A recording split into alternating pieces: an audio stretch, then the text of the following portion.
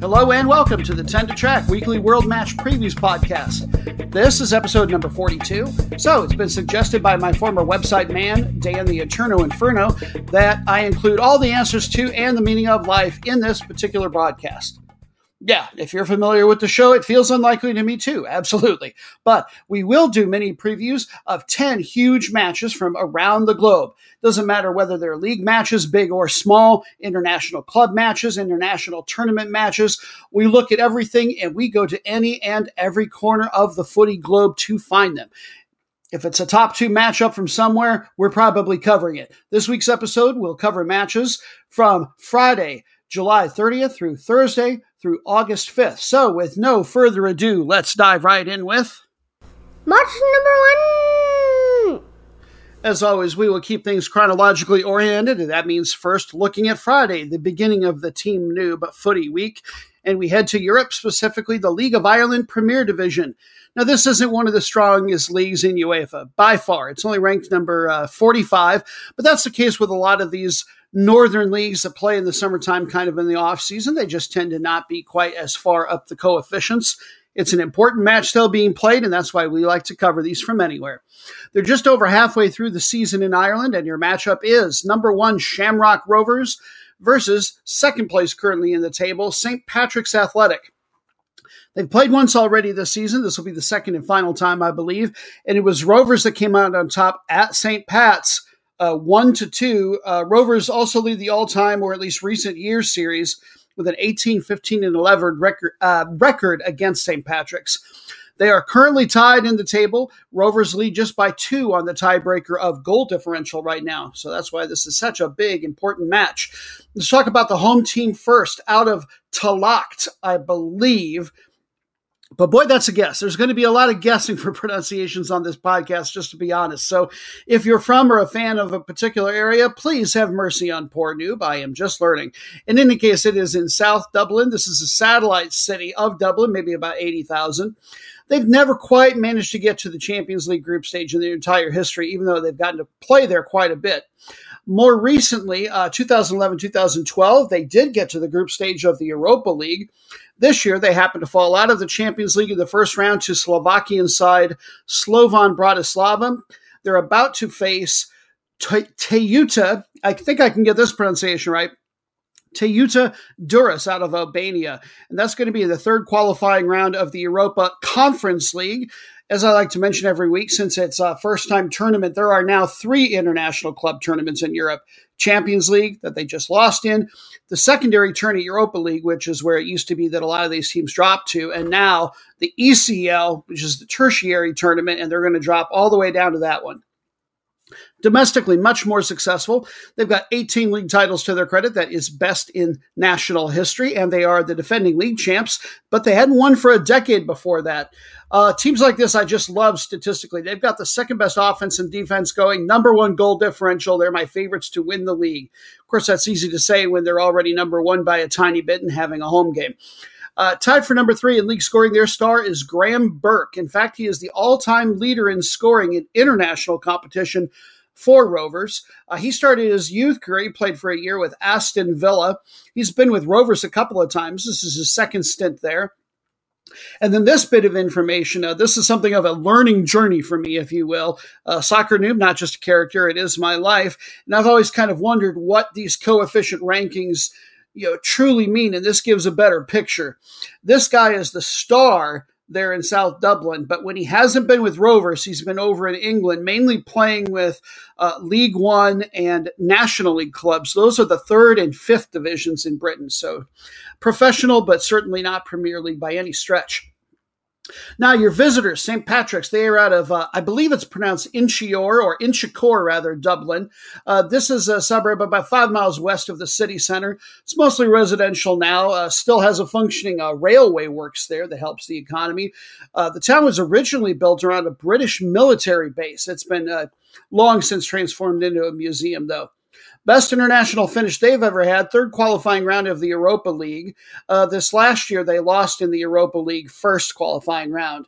Domestically, 8 league titles to their credit. They won it last in 2013, but that's their only one this century. They've got the best offense going, top 3 defense, so this is going to be one heck of a matchup. They tend to spread their offense around a little bit, but their best score so far to date has been in the top 10, Ronan Kaulin, and then they've also got statistically the best goalkeeper going, Vidislav Jarosz out of Czechoslovakia. Pardon me, Czech Republic. Match number B. Thank you, dearest daughter Persanub, as always, for reminding us that number 2, yuck. Who wants to say or hear that? It's bathroom talk. We prefer number B. There's nothing wrong with the digit number 2, but please, Nubites, consider using number B as a phrase in your daily lives. Join the quiet revolution, number B. And now off to the number B match, and we are off to Africa, the country of Malawi, their Super League, which of the 50-some-odd countries in Africa that have league associations, theirs is unranked. Unlike most federations, they don't rank all the teams there. They only rank like the top, I believe it's 32. So just like Ireland, since it's not one of the strongest ones, but that's one of the great things about this podcast. Who else is covering Malawi? Hey, it's a mini preview. Just 2 or 3 minutes, and you'll learn something that your other footy friends won't know. Lots of fun to learn about soccer and the world. So now I found some conflicting information. Obviously, the champions of every country in the CAF get to go to the Champions League. What I'm not as sure on is if the second place team gets to go to international competition automatically. I believe in most countries that are outside the top 12 in the CAF rankings, champion goes to the Champions League. And then the only other team that gets international berth of any kind is the winner of the FA Cup goes to the Confederation Cup. I did find something that suggests that second place from league play from Malawi may well also be getting to go to the Confederation Cup. In any case, your matchup, it is number B, Nyasa Big Bullets versus number 1, Silver Strikers. I love the African club names down there. This is another really, really tight race. They're about 3/4 of the way through the season, and Silver Strikers only lead by 1 point in the table. In turn, Big Bullets lead. I found 2 different names for this club, oddly enough. They're either B Forward or now Mighty Wanderers. In any case, they lead them by 8. So this late in the season, this is very much a 2-horse race. Silver Strikers won at home for the first match against the Big Bullets this season, 1-0. We'll start by talking about the second place team currently, Nyasa Big Bullets. They play out of a city called Blantyre or Blantyre. Nyasa is actually the name of a corporate sponsor. The city is in the southern part of the country. It's about 800,000 big. And this is essentially the commercial financial capital of the country. They have had 4 Champions League appearances in the past. In 2005, in fact, they even made the group stage. Really surprising for a country that's not even ranked. And if they were ranked at the time, I would be really surprised. Domestically, 14 league titles, and they've won 4 of the last 6. This is your current powerhouse down there. 2-time defending champions. I believe they had an abbreviated season last year and didn't name a formal champion, so the most recent one was 2019. They have the second best offense, number 1 defense in the country, and are tied with you-know-who for having the best goal differential. This is going to be an amazing race down the stretch in Malawi. Silver Strikers, they are known as the Bankers. Not the most captivating mascot, but certainly a fun nickname. They play out of the capital city of Lilongwe, and they are the Bankers because they were founded as a social club by the Reserve Bank of Malawi back in the 1970s, and they're actually founded in the city of Blantyre, but now they have since moved to the capital. 2015, I believe, might have been their only Champions League appearance. They won their preliminary round game and then lost in the first official qualifying round. That said, they do have 8 league titles to their credit, most recently won it in 2014. In the last full season, 2019, they finished in 4th place. And they are the flip side, statistically, of the other team. Number 1 offense, tied for number 2 on defense, and tied for number 1 on goal differential. Match number 3. By the way, match number B was another Friday match. This time we flipped the calendar to Sunday, though we stay in Africa. Though this time we're headed to a much stronger league. The number 10 ranked league in Africa is Angola's Girabola. And talk about your high drama. This is the last match of the season. Number B, Petro de Luanda, taking on number 1, Sagrada Esperanza. And when I say drama, I mean it. These two are tied on points and goal differential. I believe the head-to-head, not goals scored, is the next tiebreaker, because otherwise Petro de Luanda would be listed on top, but it's Sagrada Esperanza that apparently only have to get a result in this game to win the title, because they won the previous regular season matchup 1-0. So we'll talk about the second place team first, playing out of the capital of Luanda. It is PDL. They have 15 league titles to their credit, but they haven't hoisted the trophy since 2009. Champions League-wise, they've never made it past the second round. This year, second best offense and defense. And like so many African and Asian countries for that matter, the top scorer on their team is from Brazil. They export everywhere. Singularly named Azulão. This is his second stint with this team. He's been all over Europe. Last year, he was in a really interesting league location, Cyprus, the Cypriot Premier League there with Olympiakos Nicosia. Now, as far as their form, they are 4-1-0 in their last 5, so they're looking very strong hanging in this home match. Now, Sagrada Esperanza, they play out of the city of Dundo in the northeast part of the country, about 175,000 people. Historically, this was a community that was founded as a planned community specifically for and around the diamond mine there. Since I believe the diamond mine is still active, but the city's gotten big enough now and has enough diversified economy that they're building a whole new city simply called New Dundo right next to it. So within the next 10 and 20 years, you will have old and new Dundo, which will be fun. As far as the footy, 2 Champions League appearances to their credit, but they've never made it past the first round. Their only league actual title was in 2005. This year, top 4 offense, but number 1 on defense. Oh, and how. They have only allowed 10 goals in nearly 30 matches. Their current form, they are 4-0-1.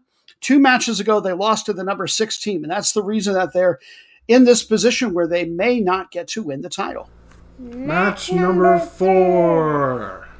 And surprisingly, that was their only Saturday match. Kind of strange. That's 2 Saturdays in a row. Well, last Saturday, actually, we had no matches that made the cut, even though it's usually the day of the week with the broadest expanse to choose from. But in any case, match number 4, we are already on to Sunday. We're going to talk about, or actually not in a way, the CONCACAF Gold Cup final. This is the championships for North America, the Caribbean, and Central America. You can catch it on TV at 8:30 in the evening on FS1 or Univision if you prefer the Spanish language broadcast. They're playing this in Paradise, Nevada, or essentially the greater Las Vegas area. And the matchup is, in case you hadn't heard, and I'll bet you have, USA versus Mexico. Now, as I mentioned, Soccer Noob, not just a moniker, it is my life. There's not much I'm going to be able to tell you about these 2 teams that you don't already know and are getting from other podcasts. So in instances like these, I like to use it as an opportunity to learn about something in the world through the lens of soccer, or soccer as an excuse. In this case, we're going to talk about food, one of my favorites. I decided to set your menu for watching the CONCACAF Gold Cup final. If you have the wherewithal and the stomach to make these 2 things, God bless you. I did a little bit searching for what was the weirdest Mexican food that I could find in Las Vegas. And I'm not sure of the pronunciation. The name of the restaurant is simply E, lowercase, with an accent mark over it, by Jose Andres, or Andreas, there in the Las Vegas area proper. And one of the things on his menu, so here's your entree, is called Mar y Montaña, or Sea and Mountain. And this actually isn't that name doesn't refer to a single specific dish. It's common in Latin American countries for any number of things that include, think surf and turf, but a little bit more broadly, where you have sort of mountainous animals potentially, or at least land-based, and then something seafood. And this looked awful, because remember, this thing is an animal, and an awful one with all its spindly feeder tentacles out one end and leathery skin with an exoskeleton underneath. A sea cucumber. Stuff it with pork. Go ahead, eat that. I don't care what you stuff a sea cucumber with. I'm not eating it. I Googled up the pictures of those things, and those things look awful. So, on to dessert. But as you can imagine, I'm not going to do you any favors. This isn't really connected to an area where the game is being played, but just doing some general searching, I found a traditional dessert in New Mexico, the U.S. side of the border. For some reason, people there, and I had never heard this before in all my years, enjoy topping frozen custard specifically with salty pecans, okay, not bad, and green chili sauce. Soccer Noob USA is my handle on Twitter, and if you make or eat or have ever eaten either of these things, I would love to hear from you on there. But in any case, there is your menu for the CONCACAF Gold Cup final. Enjoy. Match number 5. Alrighty, after that bit of culinary nastiness, let's just call it what it is, but hey, it amuses me, and that's what I'm here for. Let's cleanse our palate with a trip to Asia, specifically, and I think this might be the first time we've covered this league ever on the podcast, the Premier League of Brunei Darussalam. Now, if this is a league you're not familiar with, don't be too hard on yourself, Noobites. They are tied for last, basically having no coefficient points as a league in Asia, the entire AFC. This is a team that just doesn't do anything internationally. Now, they're just a few matches into the season, but that said, that almost puts them halfway through the season. There's 14 teams, and they only play a single round robin each year. The winner of this league will get to go to the AFC Cup. Note that is not the AFC Champions League. The middling and smaller, or as they call it, I believe in their documentation, the soccer developing countries in Asia, a lot of their champions, or for some of the middle leagues, their second and third place teams, they go to this thing instead of to the Champions League. Because once you get past about the first 6 leagues in Asia and the coefficient rankings, there is a monstrous drop-off in talent quality level. In any case, this matchup, number 1, DPMM versus number B, Kasuka. Actually, there's a 3-way tie at the top right now where they've all got 15 points. DPMM lead by about 20 on goal differential. And no, you did not mishear that. We will talk about them first. They are known as the Wasps. I will not dare try to pronounce in the original language, but basically DPMM is an acronym for His Royal Highness the Crown Prince of Brunei FC. The club is actually owned by Al Muhtadi Billah, the Crown Prince, and he actually used to play goalkeeper there as well. Now, I don't know whether that was because of his royal connections or if the guy was really athletic. I decided not to go down that particular rabbit hole. Maybe next time, Mr. Crown Prince. In any case, they play, as you would imagine, out of the capital city, which there is Bandar Seri Begawan. If you're familiar with this team at all, it may be because they've played in some other Premier Leagues. This is a team that travels from year to year sometimes. They have played in both Singapore and Malaysia's top flight. And then in 2019, they established a youth team back in Brunei.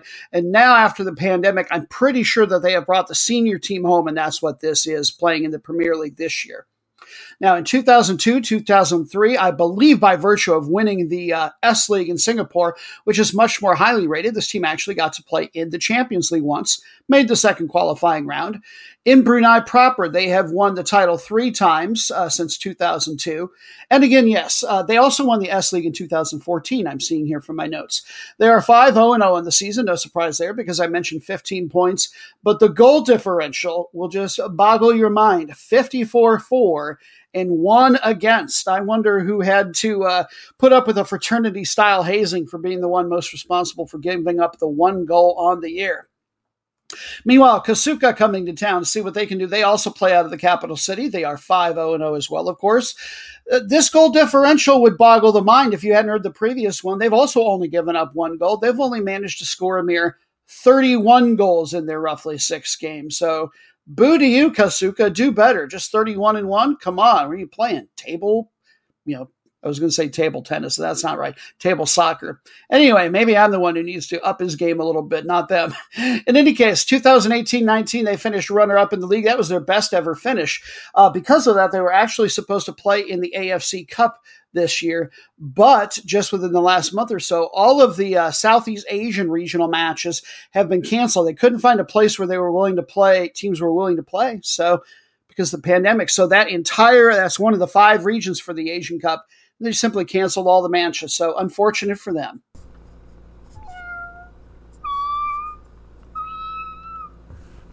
Rabid, voracious kitties. Person noob imitating them, that sounder can only mean one thing. It's time to take a break from the tracking of the upcoming week's matches and do what we purport to do, and that is namely track. Let's take a look back and recap last week's 10 to track. Match number 1 was a Friday match out of Singapore's Premier League. Number 1, Albirex Niigata took on Lion City Sailors, second place in the table. The result was a 1-1 draw. For the Sailors, Stipe Plazabot, their star, had the equalizer in the 72nd minute. Match number B came to us out of USL's League 2, the 4th division, where in a semifinal, my own Des Moines Menace, I used to live in the Des Moines area, took on Kalamazoo, Michigan, and it was the Menace, the good guys, coming on top 2-1. They will get to play the North Carolina Fusion for the title next Saturday. Sunday, match number 3. We went to Lithuania's A Liga for number B Sūduva, taking on number 1 Žalgiris Vilnius. And the result was that it was postponed, date yet to be announced to the best of my knowledge. Match number 4, Major League Soccer gave us number 1 in the West, Seattle Sounders taking on second place Sporting Kansas City from that conference. And Kansas City came out on top handily, 1-3, man of the match candidate that we said to look out for. Daniel Saloy from Hungary had the game winner, the second goal in that one. Match number 5, the CONCACAF Gold Cup. This was the quarterfinal.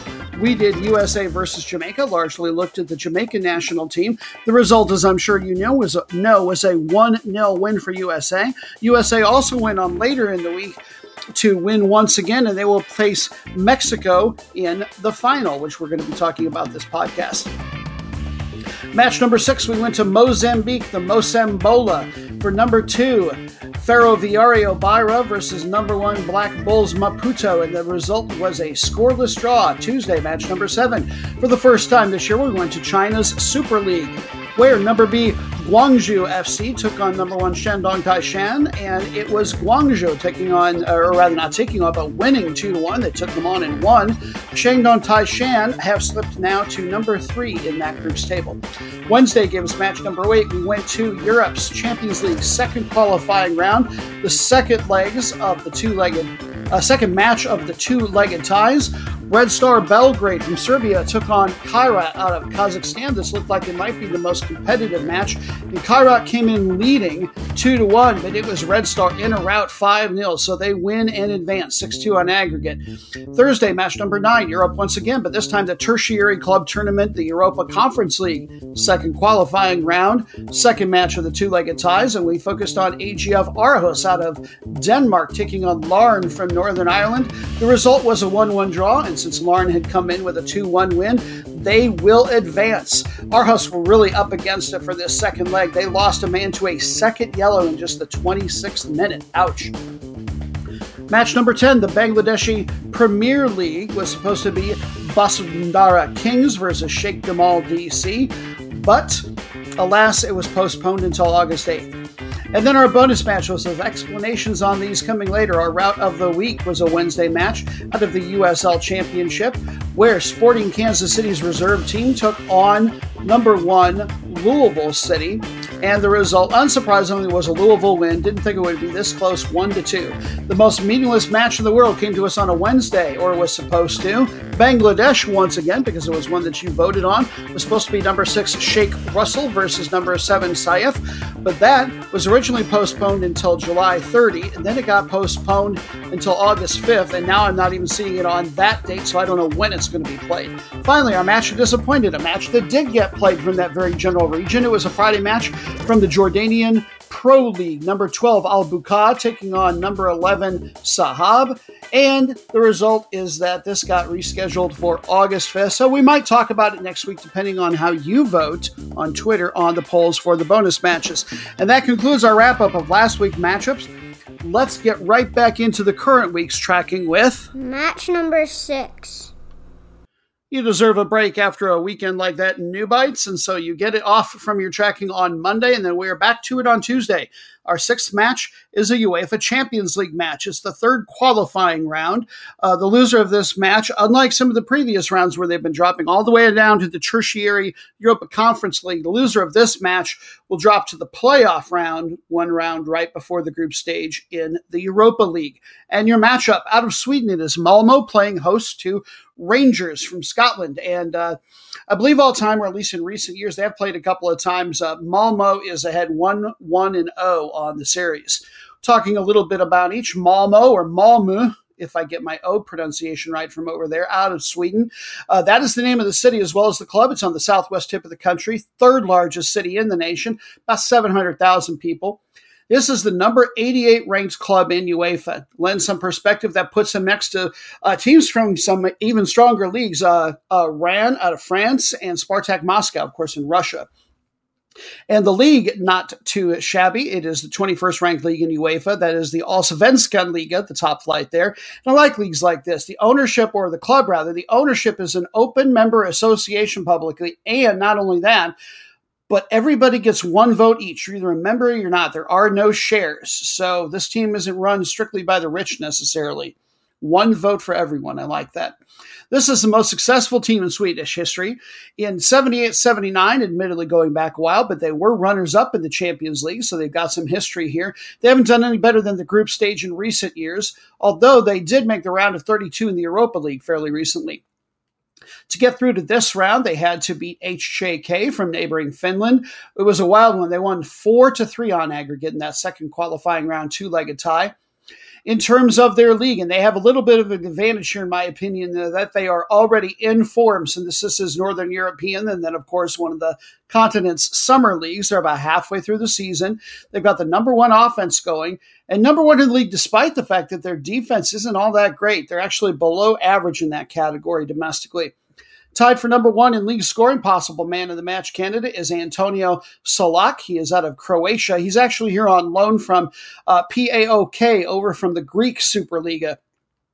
Bundesliga fans might recognize his name. Hoffenheim had the rights to him from 2015 through 19, but he was always loaned out to various places. And then number two league in assists is Anders Christensen. He is their captain. And across all competitions, they are 3-2-0 in their last 5. So, coming to town, Rangers out of Scotland. This is the number 52 club, which in the rankings in Europe puts them by Leicester City out of the Premier League and Milan out of Serie A in Italy. And the league, the Scottish Premiership, is up quite a bit in recent years, up to number 14 in the UEFA standings. The team plays out of a town called Govan in the greater Glasgow area. This is a very low working class area economically. So if that's the sort of team you like to root for, this one is beyond blue collar, a little area of about 5,000 in the southwest. This team is also the most successful in the entire world in terms of the number of overall trophies won. Now, a lot of that has to do with the fact that there are only two good teams really in Scotland, and the fact that the club has been established for way over 100 years there. That said, this is the first time that they've won the league title in a decade. Was last year. How they qualified for this. Now, they've been to the Europa League a ton, pretty much always finishing in second place, and they've made the round of 16 multiple times in that event. Let's see. The Rangers are entering at this particular round because the league is rated so high, number 14. They didn't have to play in the first or second qualifying round. And they might have deserved to even start a round or two further on because, wow, they laid waste to the Premiership last year. They went undefeated, 92 goals for and just 13 goals against. Pretty sure that's what got the Celtic general manager fired. In any case, key players to look for. Tied for second in league scoring last year was Kemar Roof. He is English by birth, but he represents Jamaica internationally. And he's been with some other very good clubs. Anderlecht over in, I believe, Belgium, and then Leeds, of course, on the British side. He started his career with West Brom, but he was always loaned out. Number one in assists for the league last year was Ioannis Hadji. And he is a Turkish-born Romanian now, just 22 years old, attacking midfielder. And yet he's already played for one very good club in a better league, quite frankly. In Belgium, he played for Yank. Tied for number one in goalkeeping is a guy very long in the soccer too, 39 years old, Alan McGregor. This is not his first stint with Rangers, and it was a long one his first time around as well. He was with them from 2001 to 2012. Then he went over to Hull City in England from 2013 through 18 before coming back on over to Rangers. The form in their last three, which admittedly are all friendlies, they are 2-1-0, but friendly or not, pretty impressive. They just within the last couple of weeks beat Real Madrid 2-1. Match number 7. Another Sunday match and another Champions League. But this time we're headed to South America, where they call it the Copa Libertadores, and things are much farther along. They're already well into the event proper. This is a round of 16 match, the second match of a two-legged tie. And it features 7-seeded Fluminense out of Brazil and number 12 Cerro Porteño, the pride of Paraguay. If your cable package runs deeply enough, you can catch this on beIN Sports at 6:15 in the evening. That's Eastern U.S. time. The first leg was won by Fluminense on the road 0-2. The winner is going to get Barcelona SC out of Ecuador. We'll talk a little bit about your favorites here first. Fluminense, their nickname, what I came across was the rice powder. Yeah, I don't know if something was lost in the translation or what the deal was. I don't think it's a drug reference at the very least. In any case, they play out of Laranjeiras, out of Rio de Janeiro. If you like your footy rough and tumble like Glasgow Rangers is, in terms of the fans and where it's located, this is not your team. Laranjeiras is an upper middle class area in the south zone of Greater Rio, mostly residential, and it's one of the oldest areas. This is the number 39 ranked club in all of South America. The team, their best Champions League finish ever, they finished runners-up in 2008, but they've never won it. They qualified for this year's event with a top 5 finish in last year's Brazilian top flight. They went 3-2-1 in the group stage for this event, and they topped River Plate out of Argentina by 2 points in that table. Very impressive. That said, boy, are they struggling in league. So if they want to get into next year's Copa Libertadores, they better win the whole thing here, because the Brazilian Serie A season is not exactly brand new, starting right out of the gate, and they are only in 11th place right now. The defense has been top 6. They actually let in less than a goal per match, but the problem is they're scoring less than 1 goal per match. They're only doing better than basically the teams that are on the edge of getting relegated when in terms of scoring. So the guy they're most likely going to be counting on, tied for number 5 in Brazil statistically for goalkeeping, is Marcos Felipe, and their all-around best player is probably another defender, a left-back veteran, 35 years old, the singularly named Egidio. He's got an assist on the year. He's one of the only ones with an assist, given how little they score. Decent tackler, great passer, but you can't facilitate everything from that far back. Now, the event scoring leader has been veteran 33-year-old striker Fred. He spent his heart of his career with this club on his first stint, and then he spent most of the rest of his time in between these two stints with Lyon over in Ligue 1 in France. This team's form not looking that great, to be honest, even though they just won a couple of weeks ago against this team. They haven't done anything since.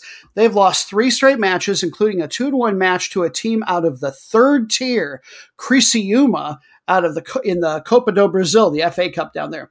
Now we'll talk about the Cyclone that is Cerro Porteño. Yes, that's their nickname. This is a much more working class team. They play out of the Barrio Obrero in Asunción. Paraguay's top flight, the Primera División, is ranked number 4 in South America, and this club, I believe, is ranked number 11. That said, UEFA ranking not so great for some reason, barely inside the top 200. Champions League, they've done no better than the semifinals, but they've gotten that far 6 different times.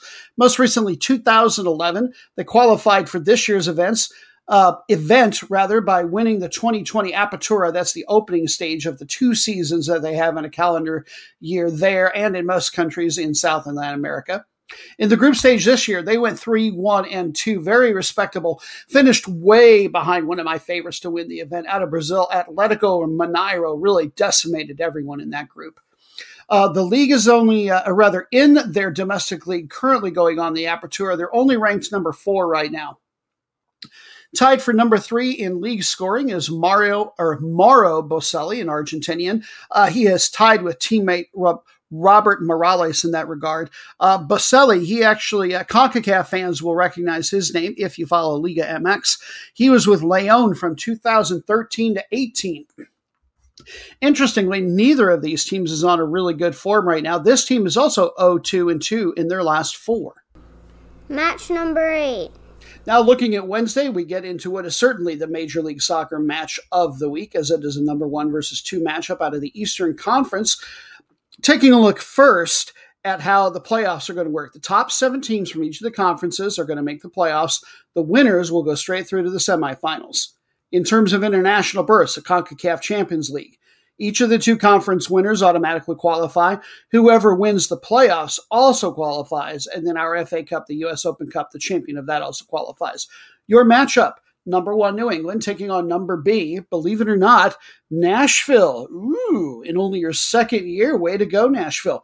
You can catch this at 7 o'clock on ESPN Plus if the spirit moves you to do so. Nashville lead the series with 1 win and 2 draws against the Revs so far in their very brief history. Nashville also won their other meetup this season, 2-0 at home for them.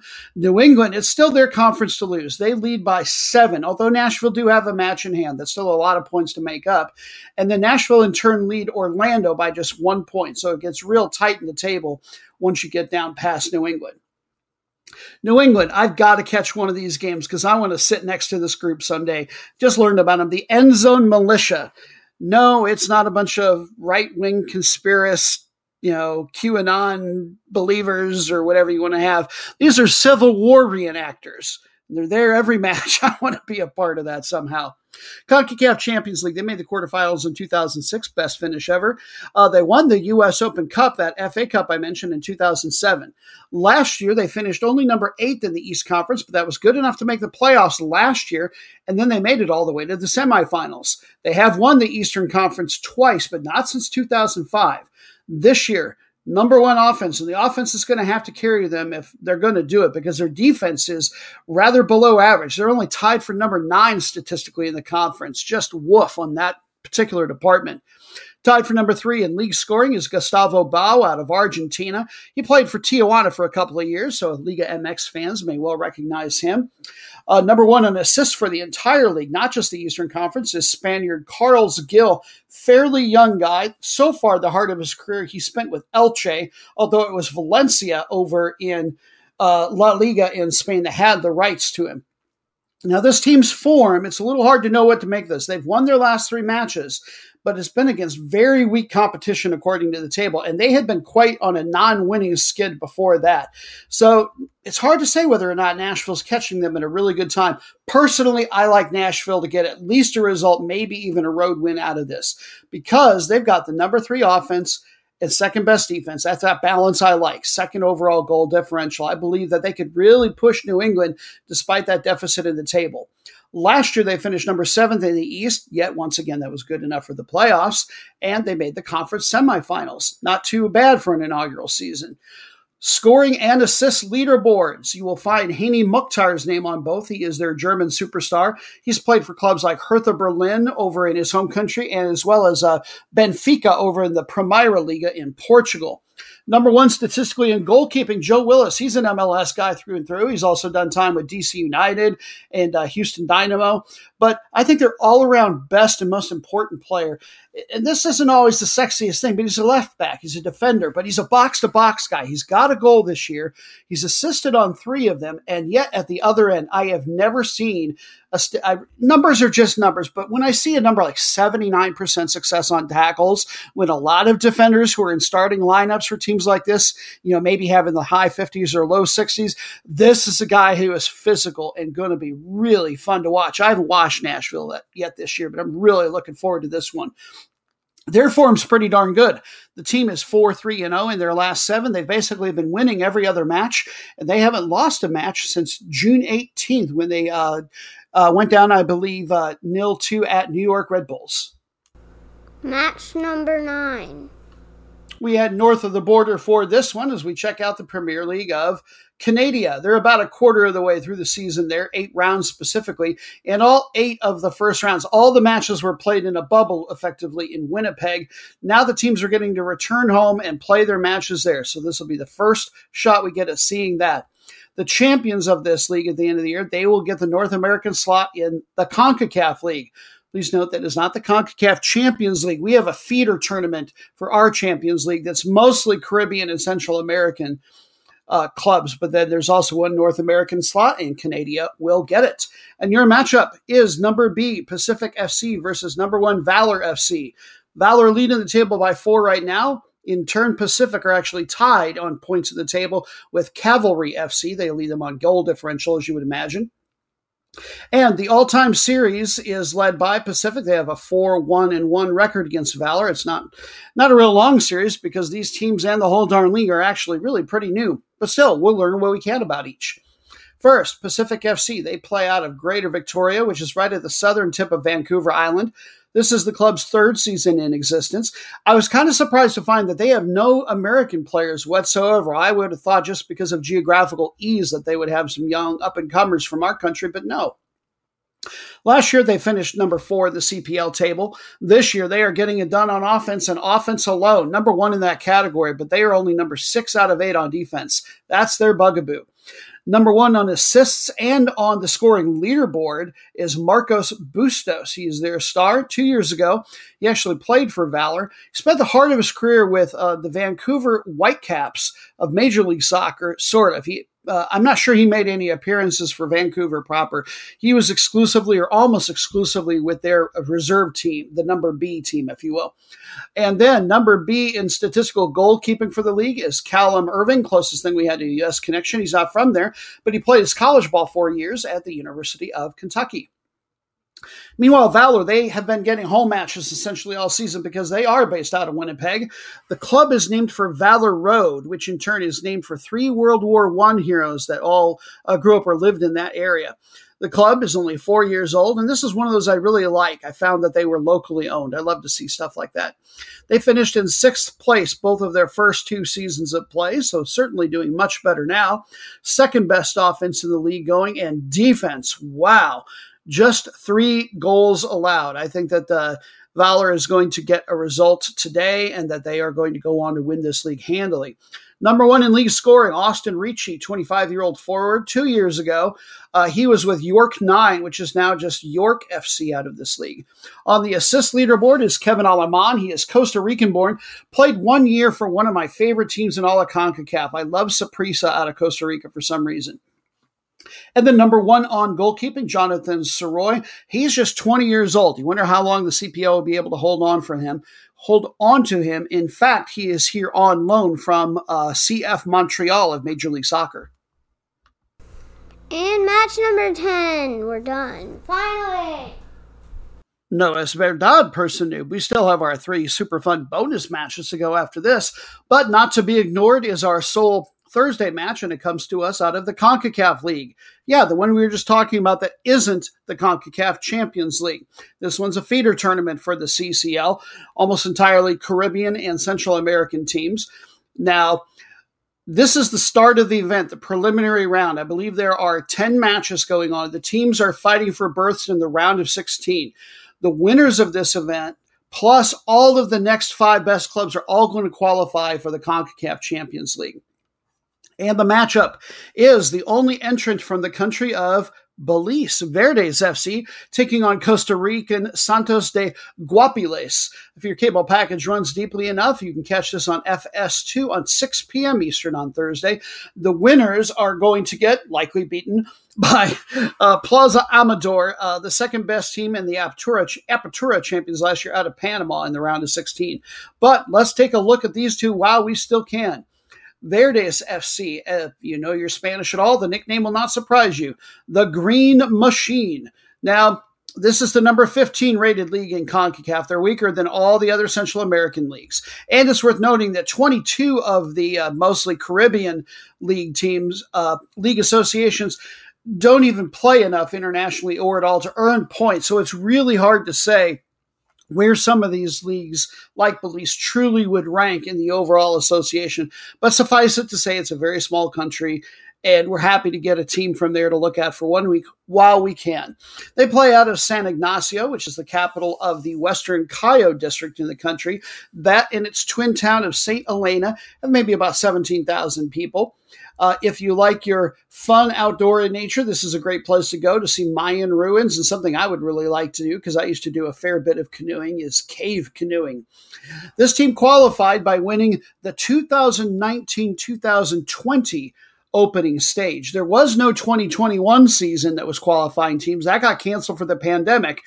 And then the 2019-2020 closing stage last year, just like all other Latin American countries, they play in Apertura and a Clausura, but because English is the official language over there in Belize, they simply call the stages opening and closing. That closing stage also got abandoned or canceled partway through. So they had to reach all the way back to the Apertura 2 seasons ago to find their qualifier. That said, don't completely discount Verdes. They did make the CONCACAF Champions League group stage fairly recently, 2015-16. They've won the title in Belize 3 different times. In their most recent season, admittedly a while ago, but they had the number one offense. They were scoring over 3 goals per match and the second best defense. They beat Belmopan Bandits out for the title by 5 points in just 14 matches. And then they also won the playoff title, beating Belmopan 3-1 in the playoff final. Number one league leading scorer was Mexican Mariano Landero, and the MVP of the season was another Mexican, Edwin Villeda. Their playoff MVP was a homegrown player, however, Christian, not sure of the pronunciation, Lopez, a midfielder, just 22 years old. It will be interesting to see if he maybe gets to move up into some of the bigger Central American leagues with a little bit of time. Meanwhile, your favorite, Santos de Guapiles, they play out of the Costa Rican city of Limon, which is just the seventh biggest city in the country, but it's a really special one. 55,000 people is maybe all the larger it is, but this is the Afro-Costa Rican center of the entire country. Historically, along with laborers from some other countries, the ones who are from African descent that really helped build up a lot of the country, when they were done with them, they shoved them off all into this community and really limited their travel. So the populace and the influence from the African continent, their lineage is really strong in this community. Just so unique. They were promoted to Division I in 1999 in the country, and they have never won the league. They did finish in second place twice. Most recently, they managed that in one of the stages in 2012. They received the third and final berth from last year's play for this year's CONCACAF League. Alajuelense, there's an extra syllable in there I always forget about. They won both stages in the 2019-2020 season. Santos de Guapiles were the weaker of the two-stage runners-up. In fact, they finished nearly in last place in the Apertura, that opening stage. However, during the closing stage, they had the second-best offense and tied for the fifth-best defense, really made some improvements. They are captained by Eder Monguio, who is a defender. Before we dive into the first of the bonus matches, I want to acknowledge a couple of the events and matches that I didn't happen to cover, but that were important to me this week. As we learned in the recap, and this is the most important one, the Des Moines Menace of League Two, that's the fourth tier of the U.S., they won their semifinal match. Good luck to them into the championship, I believe, against North Carolina Fusion under 23, that they'll get to play there at Valley Stadium in West Des Moines. Certainly, no offense, North Carolina, but go Menace. And also, I normally, because it's one of my favorite events, like to cover a match from the Europa Conference League each week. The first matches of the two-legged ties were all played late for this upcoming week. I'm going to get back to them next week when I know which of the two-legged ties were particularly competitive. And then finally, this was my favorite one that I found this week. I'd never heard of it before, embarrassingly. It's out of South Africa, and I believe the name of it is the Carling Cup, and that's named for the beer sponsor. It is a postseason match. South Africa's Premier League just finished up between Kaizer Chiefs and Orlando Pirates, the two teams that play out of the Soweto area of Johannesburg. And what makes this really, really interesting is not the trophy or any money that might be at stake, but exactly how it's run. On the underside of the beer caps for Carling for a certain amount of time, there are codes. And I guess you can go online, or maybe it's phone calls, I don't even know, and you use those codes to vote who you want to be in the starting 11 for each team. Now, I don't know if teams do that to try to get really garbage players and reserves into the other team's starting 11 or how that works, but it's really interesting. And then taking it a step further, in real time, those same codes, the same voting procedure gets used to determine who are going to be subs during the actual match. So a whole lot of fun. I have a feeling you can't find an internet stream for it, but New Bites, I encourage you to, because that sounds like no other match I've ever heard of. And now it is time for the bonus matches at long last. And what is it that makes them my favorite thing? Well, one of them is that you get to decide what some of the magic content is going to be. Soccer Noob USA is my Twitter handle. Check me out, particularly on Monday or Tuesday. I try to throw up Twitter polls with the candidate matches for each of these bonus matches. You vote, magic content happens, and we all have a great time looking at some teams that probably nobody else is going to look at the very least these matches, and sometimes the clubs entirely. So, the first candidate match that you vote on is a first versus last place matchup from some country's top flight in the world that we like to call, Person Noob, the route of the week. Yes, and it's just that dramatic that it deserves that level of sound effect. Good job, Person Noob. I love you. So this is a Thursday match that you voted on, and so it's going to come to us out of Jordan's Premier League, which is the number 12 ranked league in the AFC. They're about halfway through the season there. The champion is going to get to go to the Champions League group stage, and then they'll also get to send a second-place team to the AFC Cup group stage. 2 of the teams are going to be relegated. All of that is relevant since this is the first versus last place.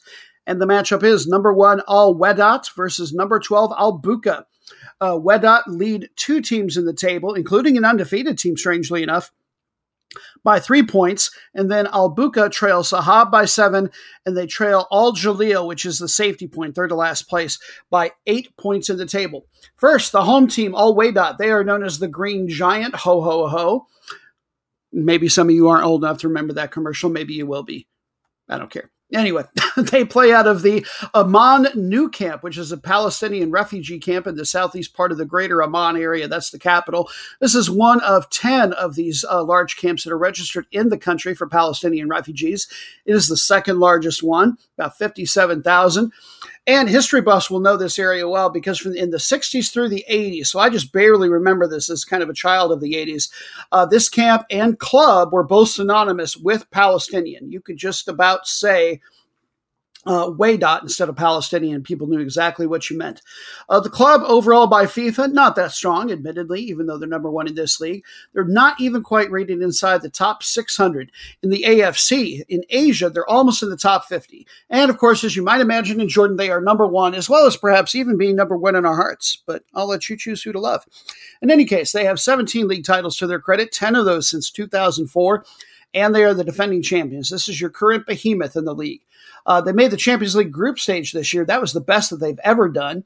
Once they got there, they finished in 3rd place out of the 4, but finished a respectable 2, 1, and 3. They didn't get to advance, as you might imagine. Only the winners did. As far as their domestic top flight league, they are tied for best in offense, scoring 2 goals per game on the dot. The defense is where they suffer a little bit, only number 8 in that particular category. Feels like we've been seeing a lot of that this podcast. But in this case, things are a little bit different because all of the teams that are at the top of the table in the Jordanian top league all have statistically poor defenses. The teams that are not conceding as many goals that are farther down the table, it's because they're not trying to score either. So the whole goal differential thing looks very strange. Suffice it to say, the defense is good enough that they can still easily win this league. They are captained by a Jordanian-Palestinian left back named Mohammed Al-Dari, who has almost 80 national caps to his credit. Now, meanwhile, your roadkill in waiting, Al Buka. We talked about them recently before, but I still love their mascot, the Black Horse. And they play out of the eponymously named refugee camp of Bekaa, which is in a different area of the greater capital metro, about 10 miles north, and it's about 100,000 strong. This is another one of my favorite ones to mention because I know that they play their games at the Al Aman International Stadium. But in one of the 2 or 3 sources that I use regularly for research, for some reason their, quote, home ground, end quote, ends up coming up as the Bayshore Mall parking lot. Pretty weird in its own regard. They must have a practice field that happens to be near a mall and they just haven't named it. I'm not sure. But it also, I always think Bayshore, I think Bayside and Saved by the Bell. That's a rabbit hole in my subconscious we don't need to go down. In any case, this Cub isn't all losingness. They are the 2-time runners-up from the FA Cup. They've managed a second-place finish as recently as 2013-14. They were demoted out of the top league 2 years ago and just came back up. And they are going right back down. 0-11, 5 goals for and 27 goals against. What is that stench? Sorry to say it, but it's the Black Horse. They are captained by Adnan Adu, might be their best player overall, a Jordanian-Palestinian midfielder. He was with this club for a long time, 2006 through 14. Then he went over to Wydad, oddly enough, for 1 season, and then he came back here. Maybe it was to be with his brother. He's got a brother on this team as well. And he's got over 30 national team caps to his credit. Good luck to them. I think they're going to need it here in the route of the week. Could you be the most meaningless match in the world? Yes, you could. You're so boring.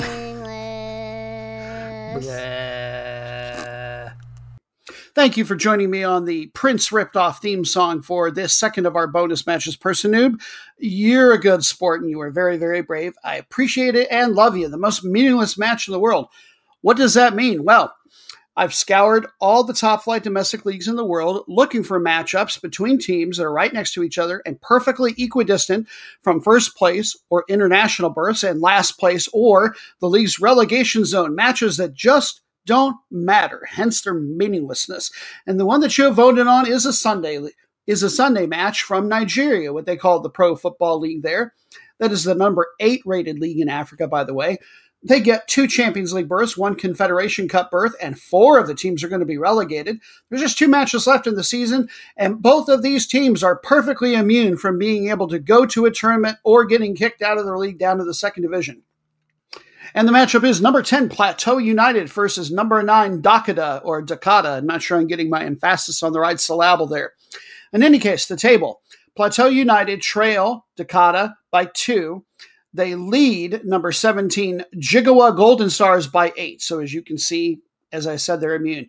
Meanwhile, Dakota in turn trailed number 3 Enyiba. That's the team that's going to get the last international berth as things stand by 12 points. So these teams are simply going to go home and return next year as if nothing ever happened. First matchup this season, Dakota won that 1-0. In their previous 3 meetings, things have been very even, 1-1 and 1.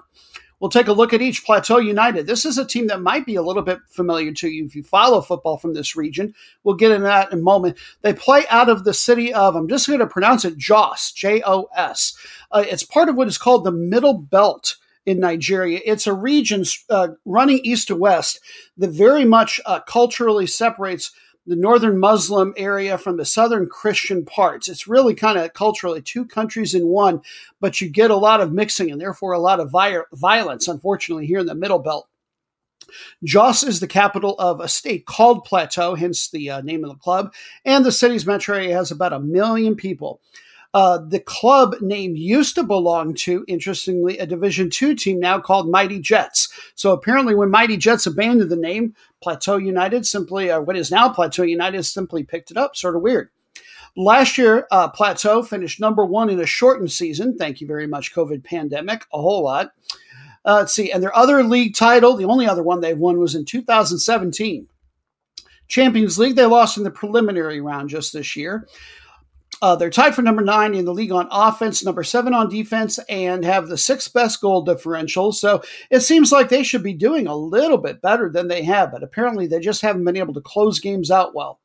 Tied for number 4 in the league is Zulkiflu Rabiu. And if I got anywhere close on that, I'm going with a phonetic pronunciation, then hooray for me. Their recent form, they are just 0-1 and 2 in their last 3 matches. Meanwhile, I'm sticking with the pronunciation of Dakota. They play out of the city of Uyo, U-Y-O, a part of a very rich, oil-rich part of the country. They're down in the southeast corner of the nation, area of about 500,000. The city is the capital of the Akwa Ibom state. And the team is formerly known as the Aqua Starlets FC. Pretty cool name.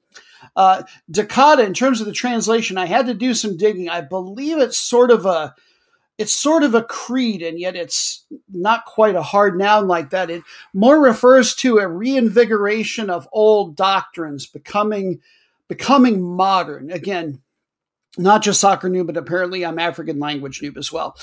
They just won promotion to this league in 2019-20. And so, hey, the match of meaningless, it's a whole lot better than where new teams usually are, which is in the third and final bonus match we'll get to in a little bit. This year, the statistics sort of belie where they ought to be. They've only got the 13th best offense and 14th best defense. So unlike their counterparts today, they apparently have been closing out the games that have actually been close. And this has really been the key to how they've been able to go this high. They've got the fewest draws in the league this season, only 5 in a very, very large 20-team league. And so, when you're going for only wins and losses, you can sometimes get a few more points. The team leading scorer is Isaac George, and oddly enough, he is a defender, and he had 7 goals on the year. Their form, a very, very even 1-1 coming into this match. And now at last, we truly come to the end of our podcast road, the third and final bonus match of the 10 to track. And as always, we don't care to end on notes of happiness or joy, but rather with wailing and gnashing of teeth, with two teams facing off that are the bottom of their league table and are worthy of your scorn. This is the match of Disappointed!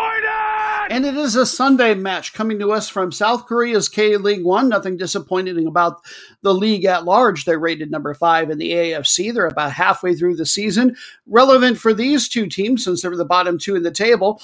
The last place one will get relegated at the end of the year, no matter how much they may cry and scream. And the second to last place team will have to earn their spot in next year's K-League 1 by trying to defeat the number 2 team from K-League 2 in what they call a relegation playoff match. And your matchup is number 11, Gwangju FC, taking on last place, number 12, Songnam FC. They are tied in points on the table. Gwangju lead by 1 on goal differential. They both trail FC Seoul by 2. So given that they're only halfway through the season, all hope is not lost. But for right now, you're disappointed. We don't think very much of you. Let's see. Songnam won the first match of the season 2-0, and they lead the overall series, or at least the last 20 matches, with an 8-6-6 record against them. We'll take a look at Gwangju first. They are the Griffins. Hey, you know what? We've made it pretty much this whole podcast without seeing any lions. That's got to be a first. I love this run on mascots that we're having. Almost said muskrats, which would be another interesting and cool mascot. I had that on my brain because one of the weird dishes I found when I was looking up things related to the CONCACAF Gold Cup match earlier and food was actually some culture that cooks muskrat, which I'd never heard of. In any case, the Griffins, they play out of the number 6 size city in South Korea. It's called a metropolitan city, and that means it is under the direct control of the central government, not any sort of state or provincial government over them. The translation, it basically means province of light. They are located in the southwest province of Jeolla, Jeolla, which is a very agricultural region and known because of that for its fine cuisine. They were founded fairly new. They're just founded in 2010. They've been a bit of a yo-yo team. They regained their Division I status 2 years ago, 2019. Last year, they finished in 6th place, and I believe that's the first time they've ever finished in the top half of the K-League 1. This year, not going so great, obviously. They are tied for worst on offense, scoring exactly 1 goal per game is all. The defense, it's a little bit more respectable, number 8 in the league, credit where credit is due.